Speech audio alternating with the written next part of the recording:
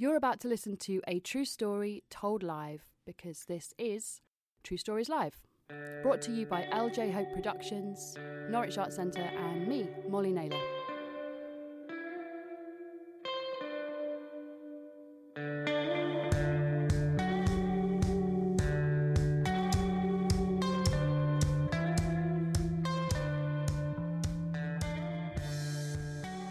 So will you please welcome one of the bravest and best people I know. It's Suze Close.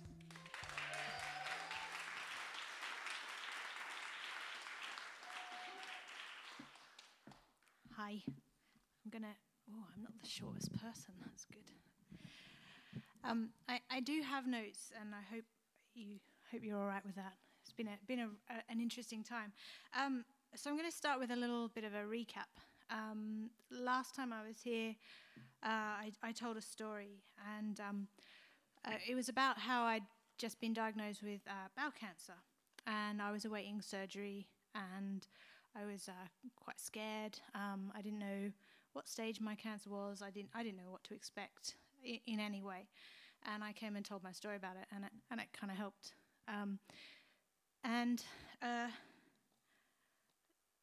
So my brain's a little bit all over the place. So that's why I have the notes. I normally wouldn't, but I had the surgery, and I wasn't here for the next True Stories. And what was really lovely is that when I got home from hospital, I had this card, and it was from you guys, and that was so lovely. I can't even explain how lovely it was, because even though I wasn't here, through your words and your thoughts, I kind of was there, and it was nice to know that people had been thinking of me. And so now I'm here with my next installment. I'm going to speed up a bit more. And I kind of want to use this opportunity to share some of the things that I've learnt since I last saw you. And part of that is because I sort of feel if I can help one person have an easier journey than what I've had, or one person who's supporting someone with cancer do in some way, then all of this will have been worth it, I think, in the end. So I hope you don't mind, but what I'm going to share is less of a story and more of a list of things that I've learnt, things I wish I'd known, and maybe some things that I'd wish other people had known, in the nicest possible way. So I'm kind of going to start with that, and I'm going to start with what it was like telling people that you have cancer, and the realization that people don't know what to say. And I don't think that's because they're horrible or anything. Obviously not. They do it because they love you, and we as humans, we sometimes don't know what to say in these times, and we don't always think through the impact of what we say, and because we want the other person to feel better so much, we maybe revert to talking in platitudes and things that aren't actually that helpful. And so I guess my first bit of advice is about like what not to say to someone who has cancer. And there are lots of things like, they go, oh, the result is really good. Prognoses are really good these days. We're doing lots of really lovely things. And that's great. That's true. Or they might say, especially to me, they're like, oh, you're really young and fit and you'll be fine. You'll beat this, which is really great. But being really young and fit didn't help me not get cancer in the first place. So it's really hard to trust that being young and fit is going to help you not have cancer anymore. So that's one thing. But I guess the biggest thing that I found really upsetting was when people would say, oh, my neighbour's uncle's dad, or my postman's second cousin, or my stepdad's second cousin's hairdresser. They had bowel cancer, and, they bounced back, and that was amazing. So you're going to be fine. And I really appreciate, because people don't know what to say, but that I struggled with that one a lot. And the reason I struggled with it was because everybody's cancer is so different. And you have no way of knowing. And the person you're speaking to, at that stage, I had no way of knowing what my cancer was, what my experience was. And so comparing it to someone else's devalues the experience of that person. I mean, cancer has so many stages, from a polyp, a precancerous polyp, to stage 4, where it's moved to your other organs, or from grading. So you might have grade 1, where your cells look quite like normal cells and the cancerous ones are growing really slowly, to grade 3, where they don't look anything like a normal cell and they're growing really fast and aggressively. So in essence, you could have 2 people that both have stage 3 cancer, and the prognosis are so different because of the grade. Anyway, so you can't compare someone's story. And I found that really hard, because I felt like I was being, my story, my experience, my fear wasn't being not appreciated, that's not the word, but I felt like I didn't have a right to feel as shit as I did. That because someone's uncle's second cousin's neighbour bounced back from bowel cancer really easy, that my experience was somehow, I was being melodramatic. So I guess my message for that is, don't say that to people. What you should say is, maybe what I wish everyone had said, and lots of people did and lots of people didn't, is, shit, Suze, I'm so sorry. That's a really shit thing to happen to you, and I don't know what it must feel like to have to go through that. And I'm going to be here, and I will hold your hand, and I will walk your dog, and I will clean your bathroom, and I will go to Lush to get you face washed because you can't go there yourself. But I'm not going to tell you that your experience is anything like anybody else's experience. And that sort of got me thinking about this idea of being positive. And I feel quite strongly that maybe we need to be careful about the language we use when we talk to people with cancer and tell them, be positive, that will get you through. And don't get me wrong, like, positivity is so important. It makes this really scary, horrible thing bearable. Even more importantly, it ensures that you're not an asshole for the people that have to look after you and care for you and love you. It makes you easier to love and support. But it also has lots of negatives, because when you get diagnosed with cancer, that's the moment that you lose control of so many things. And I started to worry that, what if I wasn't positive enough? Did that mean that I was not going to survive? And that doesn't mean that at all. Like, you could be as positive as negative you want. Like, cancer's an arsehole. It's going to do what he wants to do. I mean, it's going to change the way you experience it, but it's not going to cure you.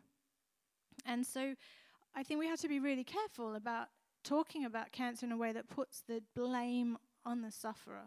You did this and that's why you got cancer, or you did that and you weren't positive enough and that's why you didn't survive. So I kind of want to explore that a little bit more with my own experiences, where I found that actually too much positivity was really bad. and I don't want this to be a rant or a really negative thing, but basically I rocked up and I met my surgeon for the first time, and he was so positive. And I walked into that room and he was like, excellent, she's not over 50, she's not fat, this is awesome. And he talked me through all the risks of having cancer and the surgery involved and every statistic he counted with. But because you're slim and fit, and I was fit at the time, I was running 30 miles a week. I mean, I know I now look 6 months pregnant. That's not my fault. Blame cancer. I was, as your dream patient for a bowel cancer surgeon. And I rode on that wave of positivity, and I rocked up to my pre-op assessment, and the anaesthetist was in the same bandwagon. He's like, awesome, it's amazing. You are going to be up in 2 days. You're going to be home by Friday. It's going to be a new world record. And I was like, yeah, got this. So got this. And I didn't have it. I didn't have it at all. I was not up and out of the hospital by Friday. Friday, I was still vomiting. And the shock of that hit me really, really hard, and I felt like a complete failure. My surgeon visited me, and my anaesthetist visited me, and I almost saw like the sadness in their face. I'd let them down. And what I learned was that positivity did not prepare me in any way for how awful bowel surgery was going to be. And I learned that I had to stop trusting the professionals to prepare me adequately and in the nicest possible way. They're amazing people, but they didn't prepare me. And I guess some of the things I learned was that you might feel a little bit nauseous, meant vomiting continuously for 3 days. I learned that it might take a few days for your bowel to wake up. would turn into weeks. Maybe it's months now, I don't know. I also learned that your first movement might be a bit loose, would actually entail having to shit out a turd the size, shape, and consistency of a dinner plate. And that was probably the first one of the worst days of my life. And one of those worst days of the life would happen so often, and I'd be mumbling that phrase to myself so often that I kind of lost count. And the other thing that this over-positive attack on facing cancer, it made me feel like a really bad friend. And I wasn't prepared for that. And I wish I had been, because I would have prepared my friends better, maybe. But I was so sure that I would breeze through this whole experience that I arranged for loads of people to visit me in hospital. I was like, yeah, come on, it's going to be amazing. Well, great, we'll eat grapes, it'll be brilliant. And when I had to cancel all those visits because I couldn't face anyone, I felt really bad. And then the next week when I was home from hospital and nobody had prepared me for how awful it would be coming home where you don't have anyone to help you, you don't have an electric bed to help you up and down, you don't have people to ask things when you're scared. And then I had to cancel all those rearranged visits from hospital that I'd cancelled, and I had to cancel them again. I felt like a really bad friend. And this is a thing I wish I'd been able to tell myself now, and maybe I would tell other people who are about to face what I face, is I learned that you can't make plans. You have to be able to say no.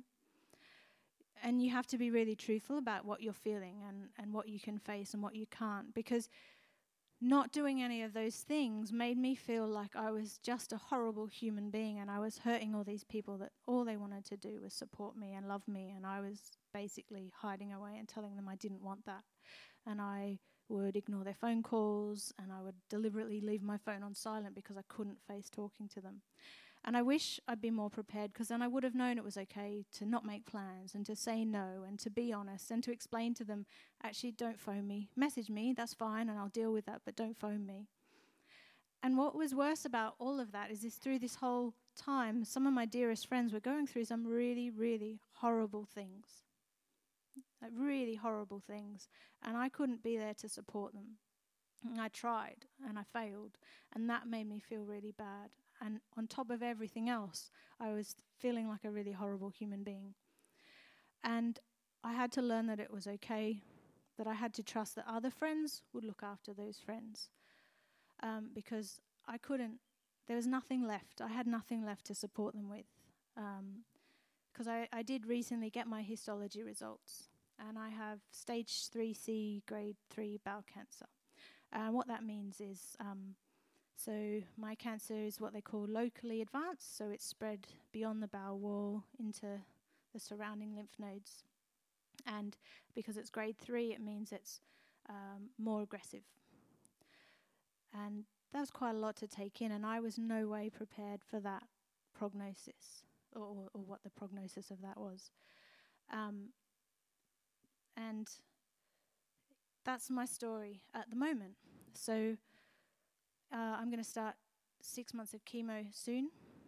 Yesterday I started hormone injections so that I can freeze some eggs and maybe have some control about future decisions about whether or not I have a family. So one thing that I can take back control that cancer took. And I think that's the biggest thing I learned about cancer. It takes control of things that you wanted to have control of. I've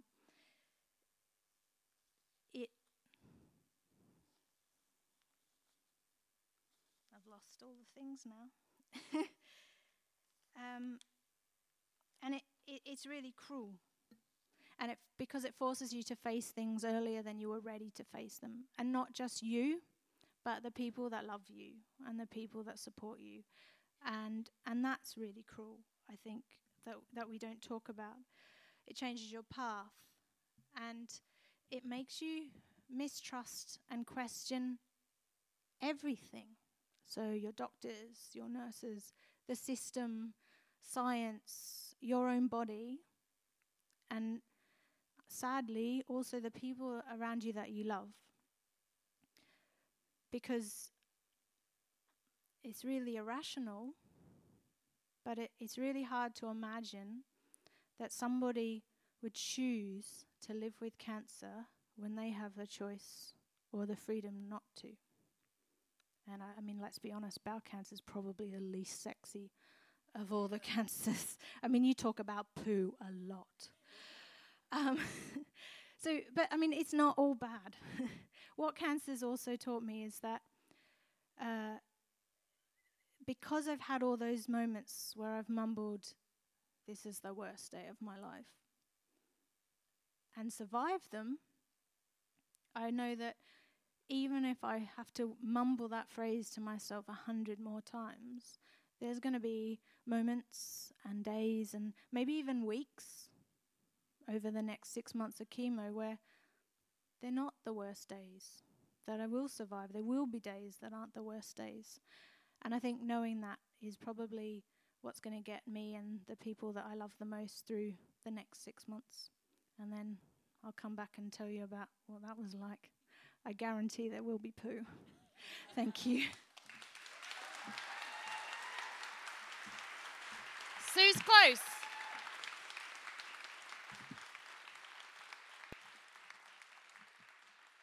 Thank you, Suze.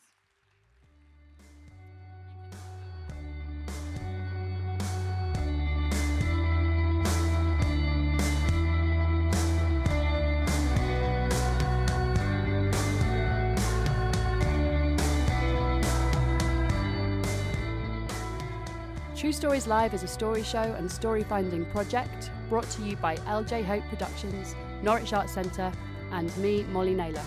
For more information about all of the work that we do, head to our website truestorieslive.co.uk.